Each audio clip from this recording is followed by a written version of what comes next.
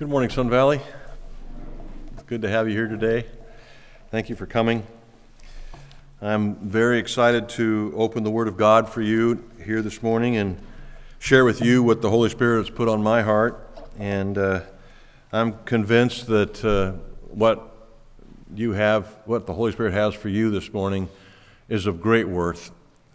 Such a significant section of Scripture. We're going to be in Romans 8, so if you have a Bible, turn there with me, and we'll be focusing primarily on verses 18 through 27.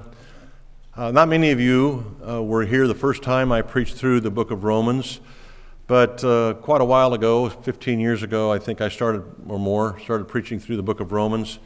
And when we got to Romans 8, it took us 8 months to get through this chapter, and we're trying to pull it off in 8 weeks. So you see the challenge in front of us, right? You see that we're not going to be able to go through at a significant depth. We are going to do, in fact, a flyby, even though it's an 8-week flyby.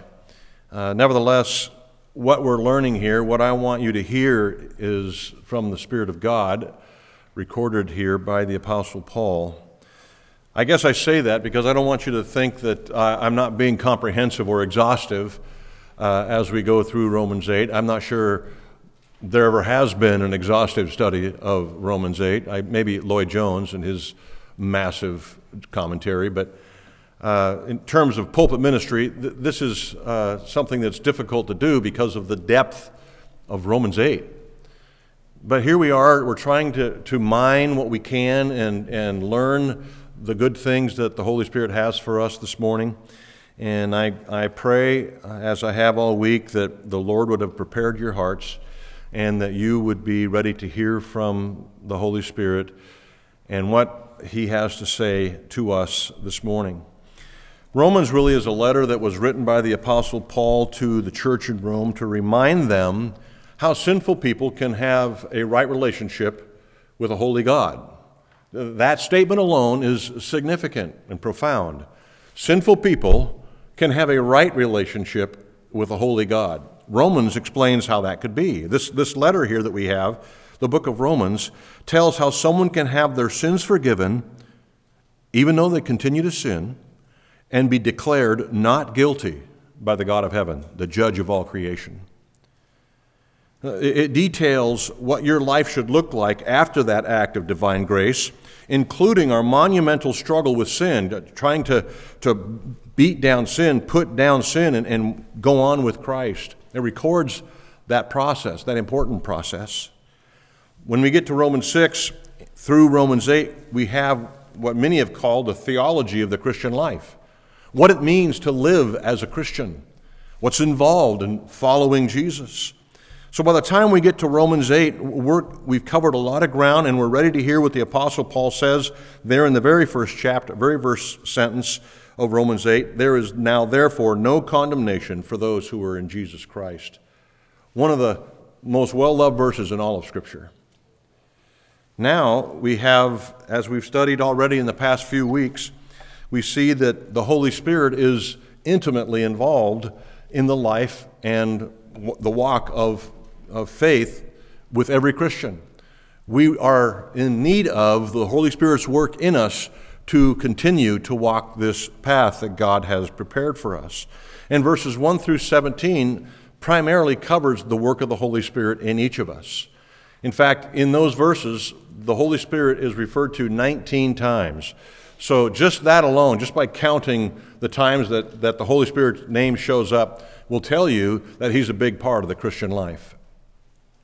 Today, though, we're going to be looking at verses 18 through 27, and Paul brings up a topic in this particular section of Romans 8 that is so important for every Christian to hear. I want to emphasize to you the importance of this by simply asking you to put aside anything that might be in your mind, any distraction that might be around you, so that you can hear what the Holy Spirit has to say to you in the next 30 minutes. It is of massive importance to your successful walk with Christ. I'm convinced that if you don't grasp the magnitude of this subject matter, your Christian life will most likely be dysfunctional and disappointing, and you will spend the most of your Christian life in defeat if you don't get this. In fact, you may even get so frustrated with your Christian life you'll walk away, like many have. Paul addresses in these verses here the problem of suffering as a Christian. Suffering as a Christian. How should we think about suffering? Additionally, how should we think about a God who ordains suffering for his people? Not for the enemies of God, but for the people of God. Our God, it says here, ordains suffering for us. How are we supposed to think about that? Well, the Apostle Paul is about to tell us. In fact, these few verses here in Romans 8 are really spiritual oxygen for anybody who is trying to navigate the hard times of life. If we're going to successfully navigate the Christian life, we must be able to think biblically about suffering because we encounter it daily.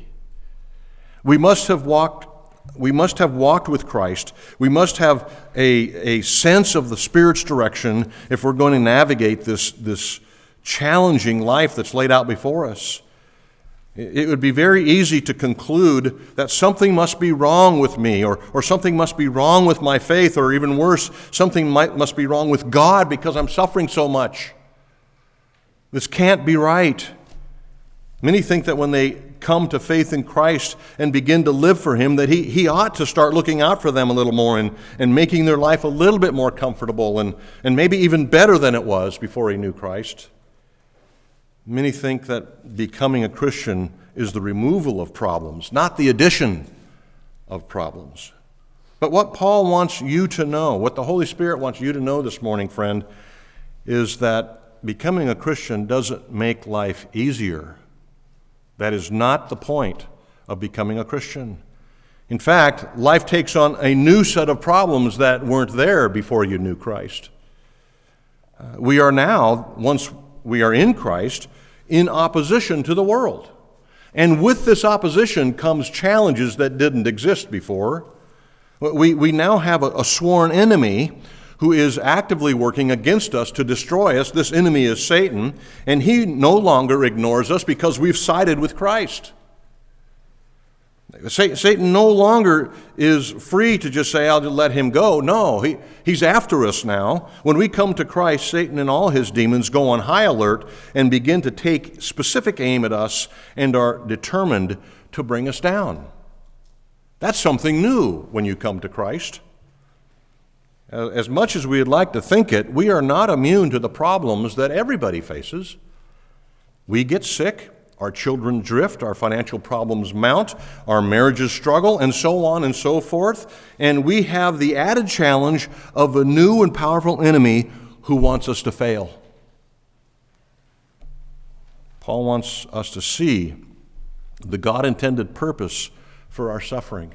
And right up front, I want you to hear God wants us to learn through our suffering. He's intended to use suffering for our good and our growth. He wants us to see that in order to become like Jesus, we must endure suffering as Jesus did. We just heard that read earlier. If Jesus suffered, then we must suffer if we expect to be like him. Look at verse 17, for example, in chapter 8.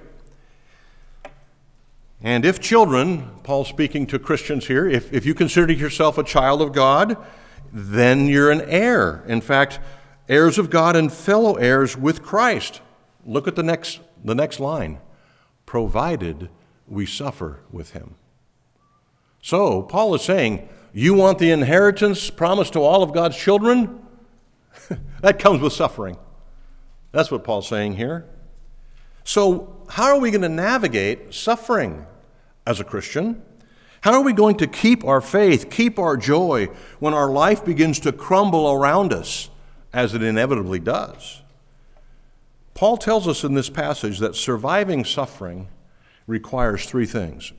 And I'm going to cover those three things for you today. The first is this, a right perspective. I'm going to read verses 18 through 22 and then do my best to explain them to you. A right perspective. For I consider that the sufferings of this present time are not worth comparing with the glory that is to be revealed to us. For the creation waits with eager longing for the revealing of the sons of God, for the creation was subjected to futility, not willingly, but because of him who subjected it, in hope that the creation itself will be set free from its bondage to corruption and obtain the freedom of the glory of the children of God. For we know that the whole creation has been groaning together in pains of childbirth until now. What I want you to hear from these verses is that if we're going to successfully navigate suffering, we had better have the right perspective. The right perspective. Having a right perspective is a good thing for any part of life, isn't it? Parenting, business, navigating relationships in your neighborhood. Perspective is important. And it's no more important when we come to suffering in the Christian life. God intends suffering to wean us from the world. We are connected at the hip to the world, and the only way that we're weaned from that connection is through suffering. It helps us to focus on God, that is, suffering does. It helps us to keep our minds on things above instead of on earthly things. Suffering really grabs hold of the world by the roots and yanks it out of our life. God intends this to be the case. You cannot suffer as a Christian and remain attached to the world. So, there's suffering. Suffering is also a big part of sanctification. How are you going to become like Jesus if everything is smooth sailing? How are you going to become like Christ if you're never challenged in your faith? You won't. And so what happens is God brings suffering into our lives to wean us from the world, to conform us to Christ. This is what Romans 8 teaches us. It's such an important part of the Christian life. God uses our suffering to purify us, to refine us. It has a way of waking us up and keeping us down, keeping us humble, keeping us dependent, looking to Jesus because we suffer. This is so important, Christian friend. Please hear me. Suffering also helps encourage us, and as we are encouraged, we can extend encouragement to others who are going through suffering. We can extend comfort to those who need comfort. This burden of suffering that we experience, and it takes all shapes and sizes, this burden of suffering helps us identify with those around us who are going through the same things. It gives us credibility, if you will, in the world. Oh, you've been through that? So have I. I know what you're struggling with. The world is full of people who suffer, and they need people who know God to help them walk through it. Suffering is also given to us so that we can exalt God to an unsaved world. Do you know when most people come to faith? Do you remember what brought you to faith if it wasn't in your home as a child? Do you remember what brought you to faith? Hard times is what brought you to faith. And so, having suffered, we can help point people to Christ in their suffering. People come to Christ when life is treating them poorly. They lose hope, they lose a sense of calm, and so they run someplace, somewhere, usually to what the world has to offer. But we sit here, having suffered, say, come to Christ. Come to Christ. There's a lot of false teaching concerning suffering. Some say that if you have faith, there shouldn't be any suffering for the Christian. That's false. Some say if you'll just be obedient or more obedient, you won't experience as much suffering. That's false. There isn't a Christian who will make it through life unscathed without suffering. Suffering is an ally. It brings us into a deeper walk with Christ. It helps us understand our sin and run from it to Jesus. Suffering isn't just for those poor Christians or those poor people who don't know Jesus. Suffering is more for us who do know Jesus, to bring about God's design for each of us who love him. And so I can say confidently with the Apostle Paul that God specifically, purposefully, intentionally designs your suffering for you. Your suffering, whatever you're going through, whatever you're going to go through, is custom designed by God to create his purposes in you. Keep that in mind as you go through dark times. To give you an example, Job was a righteous man, right? That's what the Bible calls him. He was a righteous man. He wasn't suffering because he had done something wrong or because he wasn't walking circumspectly. He was suffering because God intended to make him suffer. to bring him more in tune with Christ, to make him more dependent upon God? Job. How about Abraham? Abraham had a nice, comfortable life in Ur, didn't he? Yeah. Then God calls him out of Ur and asks him to follow him into a desert. Why? To teach him to trust God, to teach him to become a friend of God. And so he designed the things in Abraham's life, suffering, so that he would become more like Christ. You remember the disciples. Jesus, 12 disciples, fledgling followers of Christ, very weak in their faith. In the midst of their weakness, Jesus sends these 12 young believers into the Sea of Galilee at night by themselves. For what reason?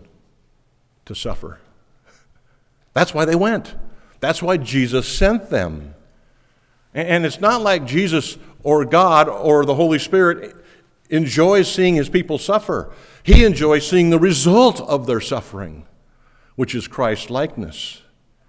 This is God's design. James, in fact, in his epistle, which is about signs of genuine faith, says this in verse 4, "Consider it all joy when you encounter sufferings of any kind. Be happy about it." Why? Because God produces Christ's likeness through suffering. One of the proofs of our relationship to Jesus is that we suffer and that we suffer well. In verse 17, Paul said that we are children and heirs provided we suffer with him. So, are you in Christ? If you are, you'll suffer. Important to know that. So why does Paul introduce the idea or the topic of suffering right here in Romans 8? Well, it's because he's teaching about what to expect in the Christian life. He doesn't want you to be surprised.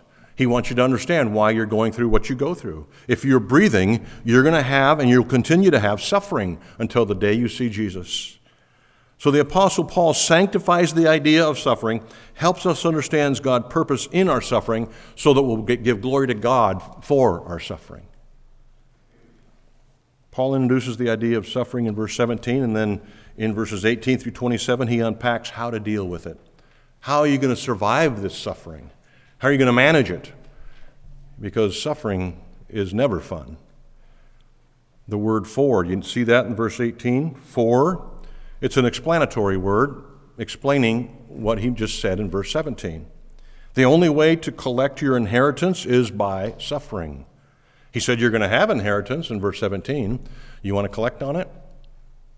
The only path to that is by suffering. Can't have one without the other. And so a right perspective, there's three areas, remember, that we must grasp. The first is a right perspective. A right perspective begins in verse 18 with an important comparison. An important comparison. I want you to focus on verse 18 and the word "consider." For I consider that the sufferings of this present time are not worth comparing to the glory that is to be revealed in us. This term in the original language is really a mathematical term. It's used for mathematical calculation, whereby someone can come to a conclusion based on looking at the evidence. By comparing our present suffering, Paul says, against future glory, you should come to the following conclusion. We can navigate our present circumstances, no matter how challenging they might be, if we'll just examine, compare the difference between our suffering and our future glory. Paul wants us simply to examine the facts. Do the math, he's saying. That's why he uses the word. In fact, the Greek word is logizomai. Logizomai. You can hear a mathematical term there, can't you? Logizomai, logarithm. That's where we get the word. Paul is saying, listen, it's just about math. It's as simple as math. What you see yourself going through, this pain, is nothing compared what we're anticipating. This is really what Paul is saying. It's not a subjective issue. It's concrete. He wants us to carefully evaluate the issue of suffering against what awaits us in the next life. Then, and only then, we'll be able to make good decisions, hold the right attitudes concerning our current sufferings. These are, of course, real sufferings that Paul's talking about. because of the fact that he's asking us to weigh them against something so significant, future glory. So these must be significant. They're real, and they're not just singular, they're plural. They're many. Notice the word sufferings is in the plural. There's a lot of them coming, is what Paul's saying. And these are real, life-altering type sufferings. These are like getting sucker punched in the stomach type sufferings, ton of bricks on the head type sufferings.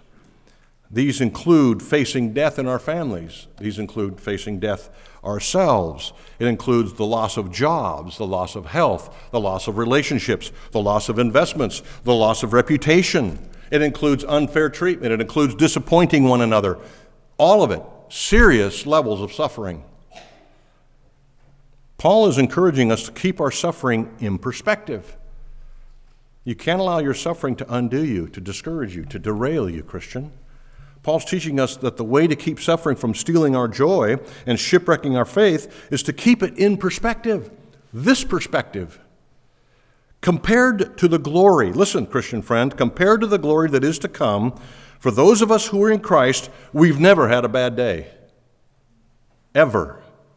Compared to the glory that's to come. You can say, well, you don't know my life. Well, the Holy Spirit might, right?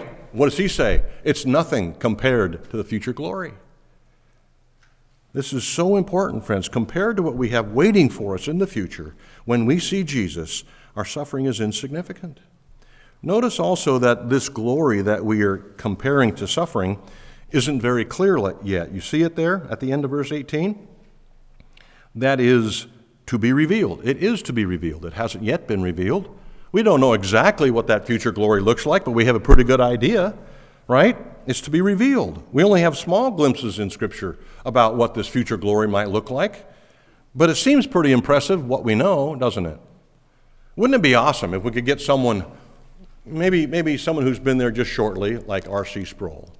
He remembers life on earth, he remembers his sufferings here, and yet he's experienced the glories of heaven. What do you think R.C. would say if he had 10 minutes or 10 seconds in this pulpit right now? He would say this to begin with. What's the matter with you people? Right? He was famous for saying that. What's the matter with you people? Listen, it is so worth it. Keep on keeping on. Just get there. Get there. If we combine these spiritual glimpses in Scripture of glory with our faith and then add in the truthfulness of Jesus that we're aware of, we can sustain our joy and our faith in all of our sufferings. Remember what Jesus said to his weary disciples in John 14? They were a little concerned about him leaving, and he said, hey, don't worry about it. I'm going to come back for you, but while I'm gone, I'm going to make the future so awesome you're not going to believe it. Turn with me, in fact, to Revelation real quick. Put your thumb in Romans 8. Turn with me to Revelation 21. I want you to, and by the way, if you want a more clear view of the future and how to use that to help navigate you through the present sufferings you're experiencing, read all of Revelation 21 and 22. I'm just going to read for you one verse 4, to give you a taste. So here's what Paul would say we're comparing our sufferings to. God, and that says he, but it means God, he will wipe away every tear from their eyes. Whose eyes? Our eyes. Ours who are with him. And death shall be no more. There shall be no mourning, no crying, no pain anymore, for the former things have passed away. And it says in verse 5, behold, Jesus said, I am making all things new. Does that sound good to anybody? Oh, my goodness. Just contemplate that for a little bit, what I just read for you. And if that doesn't do it, keep reading all the way through 21 and 22. It just gets better and better and better. At the end of 22, John, it overwhelms John, the writer, in fact, and he says, oh, Lord Jesus, come. This is what we have waiting for us, friends. Paul's asking us to compare two things on a scale. Put your sufferings on this side of the scale, put our future glory on that side of the scale, and see which one is more weighty. Paul said there's no comparison. The weighted glory of the future is so intensely more than anything you might be suffering with. It's not even worth comparing. You might say, well, I don't know if I can put up with another day of my physical pain. According to Paul in Romans 8, he said, yes, you can. Compare it to future glory. You might say that you can't work another week for your current boss, or live another day with your spouse, or take another disappointment with your kids, your finances, or your health. And Paul would say, yes, you can. Yes, you can. Yes, you can. Weighed against the future glory. Do the math, Paul is saying. Do the math. He would say, all your suffering, all the horrible things that you have to endure, they're real and they're painful. But listen, it's only a lifetime. And then eternity. Eternity. That's a long time. What a wonderful perspective Paul's laying out for us. Do the math. These sufferings are not compared to the glory ahead of us. Our present sufferings are light compared to the weight of glory. We heard it read earlier, 2 Corinthians 4:17. And this comes from a guy that knows suffering probably more than any other Christian ever. This light, momentary affliction. Just remember what Paul went through. And he says, this light, momentary affliction is preparing for us an eternal weight of glory beyond all comparison. In other words, it doesn't even come close. You can suffer well. We see in verse 19 an important expectation. In verse 18, what did we see? We saw in verse 18 an important comparison between suffering and glory. Now Paul says, let's talk about our expectation. Verse 19, for the creation waits with eager longing for the revelation of the sons of God. What's he talking about here? Well, this verse is answering why we should patiently endure suffering. Verse 19 begins with the word for, and he's basically explaining verse 18. Why should we endure? Because the second coming is right around the corner, he says. That's what that phrase means, revealing of the sons of God. That's going to happen at the second coming. God is going to reveal all those who are his. One day, there won't be a question, do they know Christ or do they not know? No. When Christ returns, everybody will know. The revealing of the sons of glory. And then he talks about these weird verses here in 21 and 22 about the creation groaning and what's going on there. Well, if you remember, the creation was subjected to futility. When was the creation subjected to futility? In Genesis 3, the curse, the fall. You know, the creation is actually suffering as well. It's declining, it's deteriorating. The second law of thermodynamics is part of the curse. And so Paul is saying, look at, everything has been affected by this fall. The creation, us, all of creation has been affected. The animal kingdom even has suffered. You know, my wife is a great animal lover, and she doesn't like the, videos or programs like Animal Planet, where cheetahs chase down little deer and kill them. Like, that's not normal according to God's original plan. That's suffering, that's death, that's demise. The whole creation is groaning to get out of that. It seems that same thing that we're groaning in expectation of ending. Friends, one day the curse will be lifted, all suffering and sorrow will end, and navigating our current suffering well requires a right perspective. A right perspective. The second thing out of the three, in order to navigate suffering, is found in verses 23 through 25. And we see there a good hope is also required. Beside the right perspective, a good hope, 23 through 25. And not only the creation, but we ourselves who have the first fruits of the Spirit groan inwardly as we wait eagerly for the adoption as sons, the redemption of our bodies, for in this hope we were saved.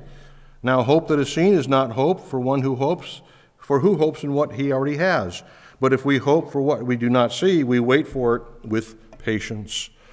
A good hope is also going to help you navigate your trials, your suffering, your hardship.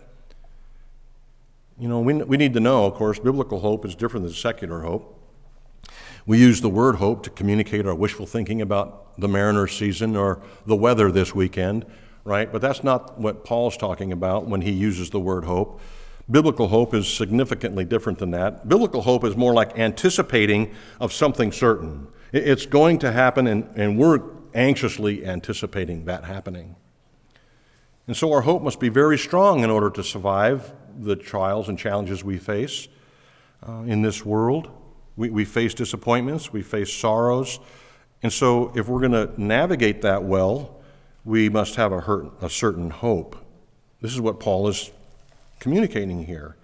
So what keeps us getting up, going to work, working on our marriage, raising our kids, sacrificing our time, giving of our money is something in the future, something certain, something real. So Paul is saying that we must live our present lives with a future orientation. Can you say you do that? That you're living your present life with a future orientation?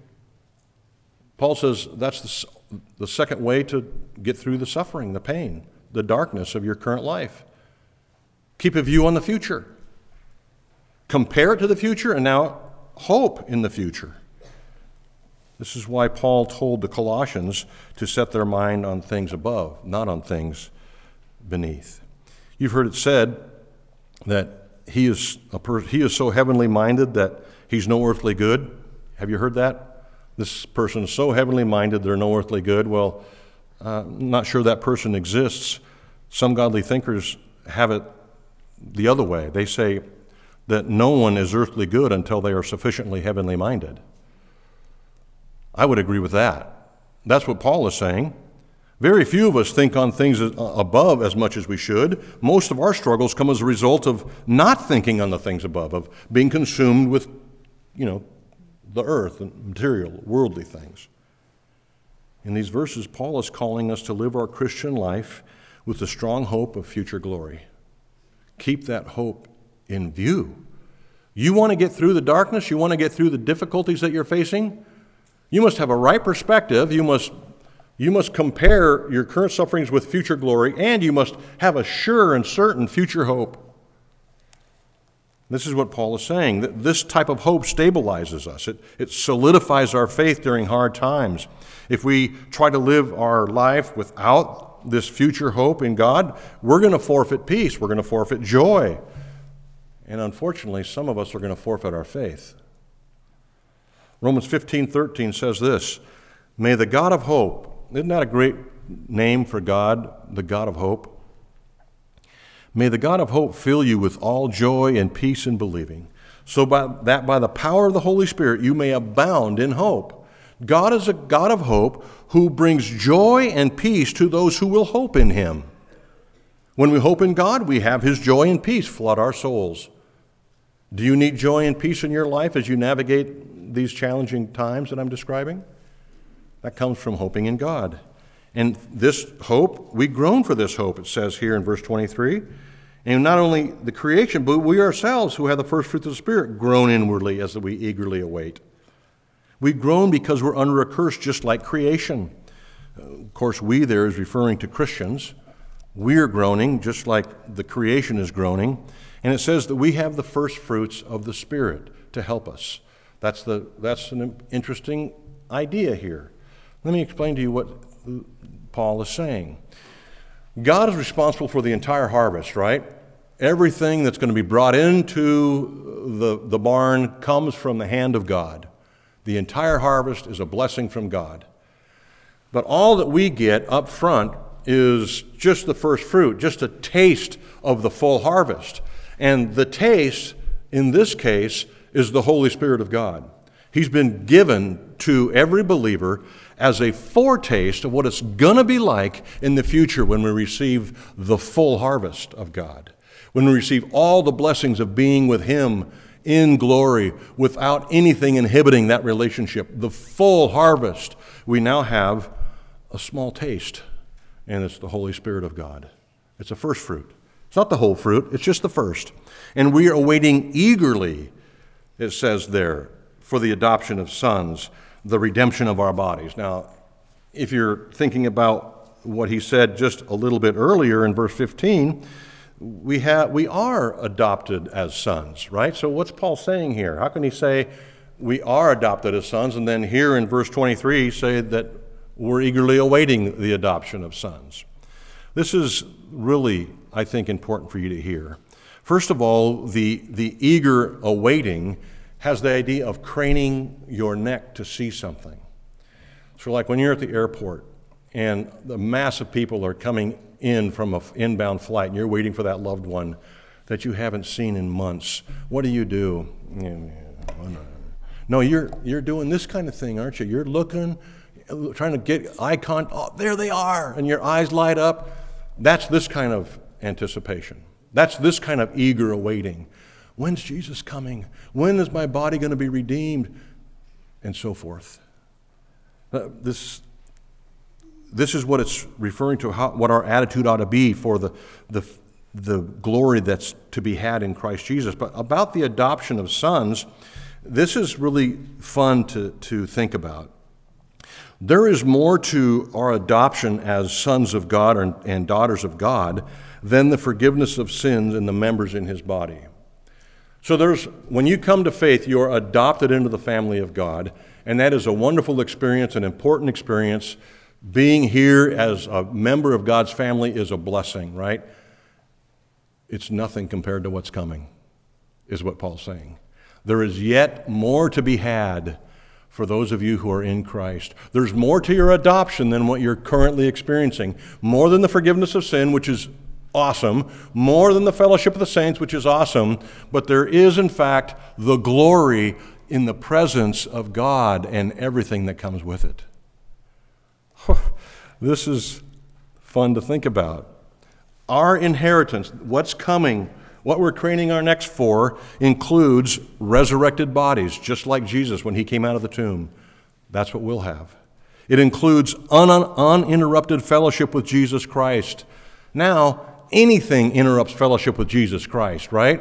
A bird chirping outside your window when you're trying to read your Bible interrupts your fellowship with Jesus Christ. An argument with your spouse, a noisy kid, who knows what, interrupts your fellowship with Jesus. Then nothing will interrupt your fellowship with Jesus. Eternal, uninterrupted fellowship with Jesus with the absence of sin, eternal joy and bliss. That is what awaits us. That's the full adoption that Paul is talking about. Here's what's going on.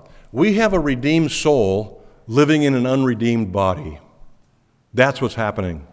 And so we long for that day when our bodies will catch up with our soul and will be completely redeemed. Top to bottom. Nothing in between. Which is why the Apostle John, at the end of Revelation says, "Come, Lord Jesus, please come." Do we eagerly await Jesus like that? John Stott said we are only half saved right now. It's a good way to think about it. Of course, we're completely saved, but we've only experienced half of the joy, half of the blessing.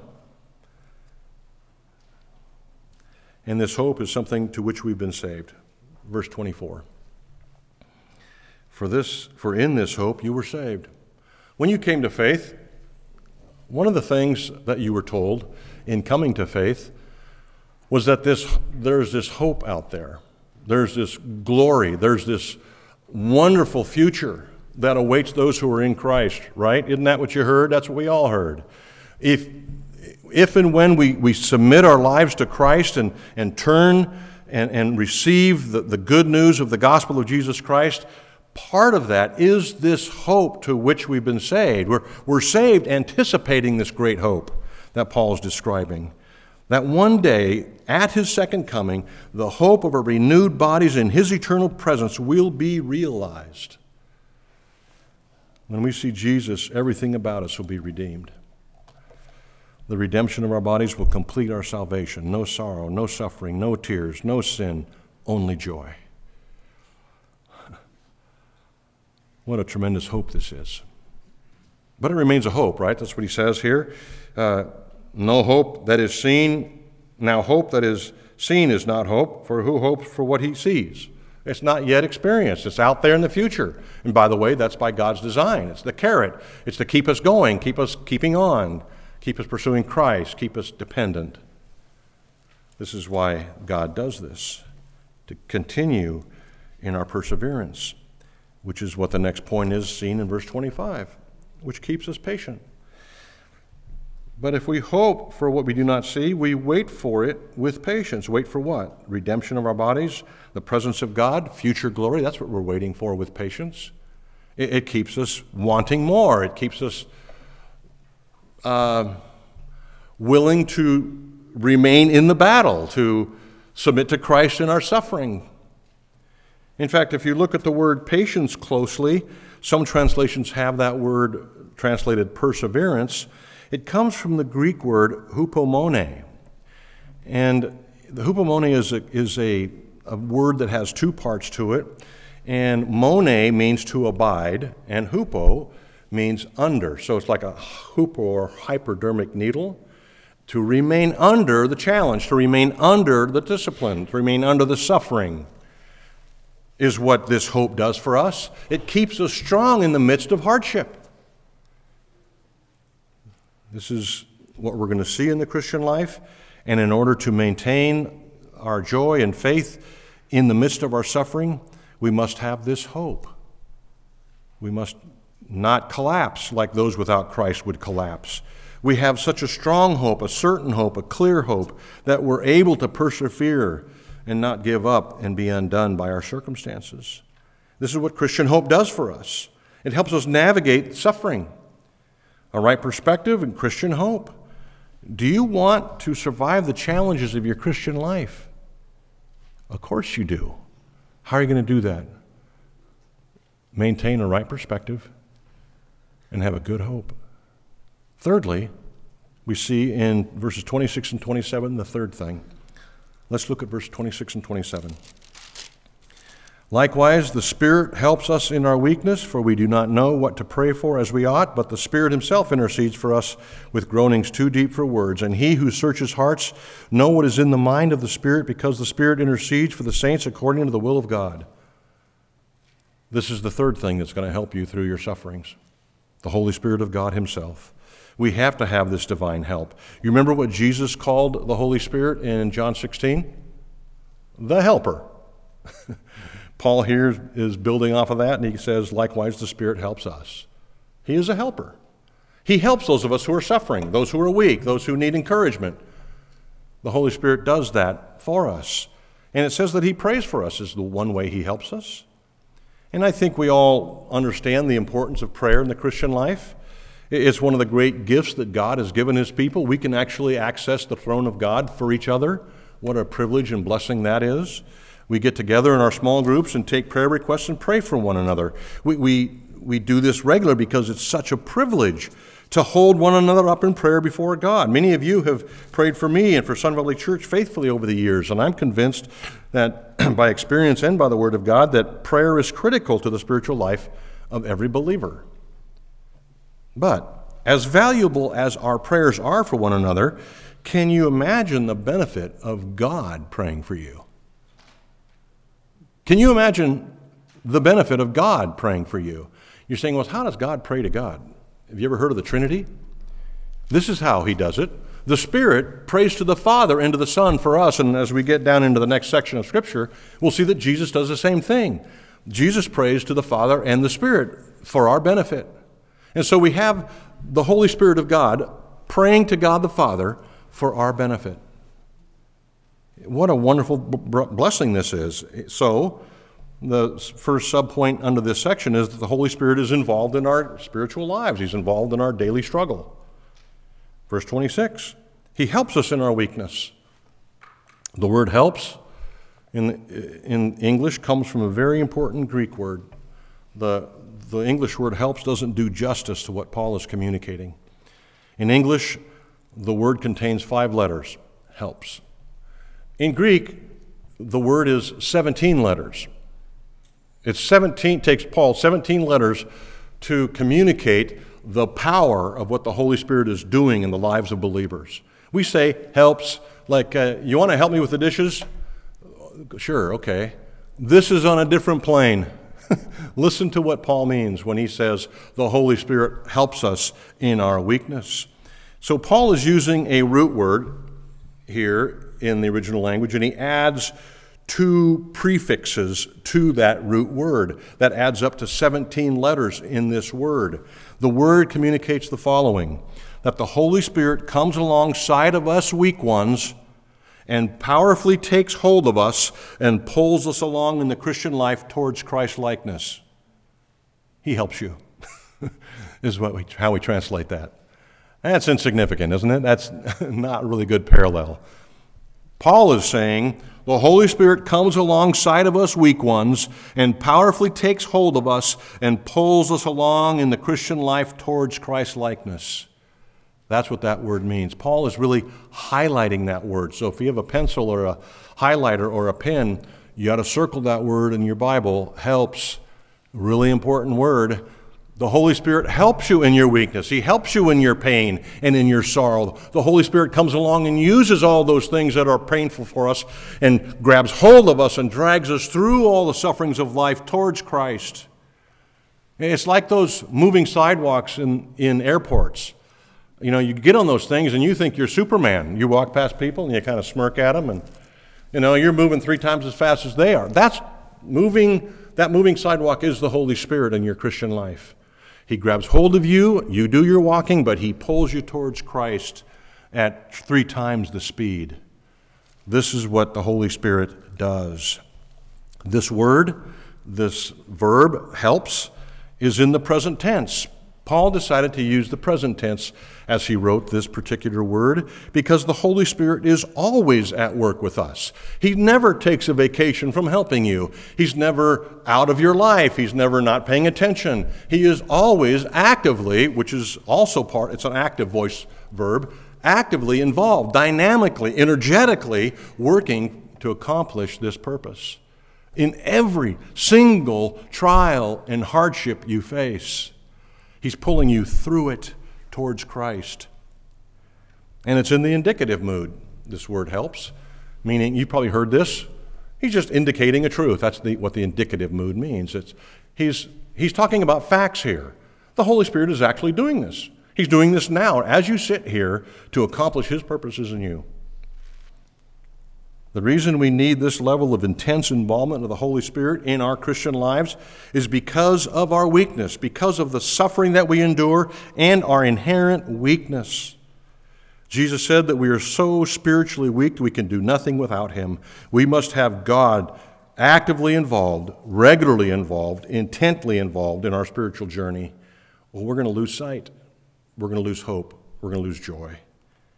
You may sit here thinking, well, I'm not that needy. Well, evidently Paul and Jesus thought we were. Paul included himself here. He says, our weakness. We don't know what to pray. Paul was including himself. The apostle of apostles was saying, I'm weak. If Paul thinks you're weak, if Jesus thinks you're weak, you're weak. We are weak. We have things that we don't know how to navigate. We don't know how to deal with certain pressures of life, certain sorrows, certain disappointments, which is why we need God actively involved. So Jesus sends his Holy Spirit as the helper into our lives, and sometimes when we just don't know what to pray, don't know what to think, don't know how to navigate our situation, the Holy Spirit says, stand right here and I'll draw you through. The Spirit intercedes for us. He's active in us. This is what God is committed to. He's committed to your sanctification. He's committed to you making it to glory. Friends, you can survive your suffering. You can make it through. You can suffer well, whatever that suffering is, if you maintain a right perspective, a good hope, and have divine help. Let's pray.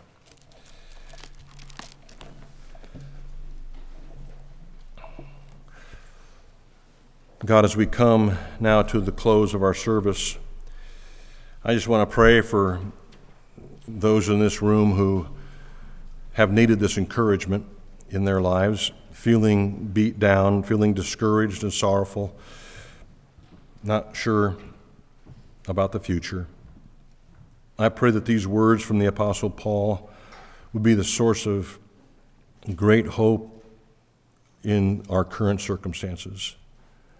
That because of the future glory that awaits us for those of us who are in Christ, we can navigate our challenging circumstances. Because of the presence of the Holy Spirit, we can, in fact, joyfully succeed in our current circumstances. Father, build us up through the presence of the Holy Spirit. Give us a mind to be able to judge correctly, to do the math, as Paul would say, to keep this good hope of future glory in view as we rely and depend upon the Holy Spirit to do his work, which he has promised to do in each of us who follow Christ. Bless us now, Father. Bless those who are weak and weary and heavy laden, who come to you for rest. And we pray this in Jesus' name. Amen.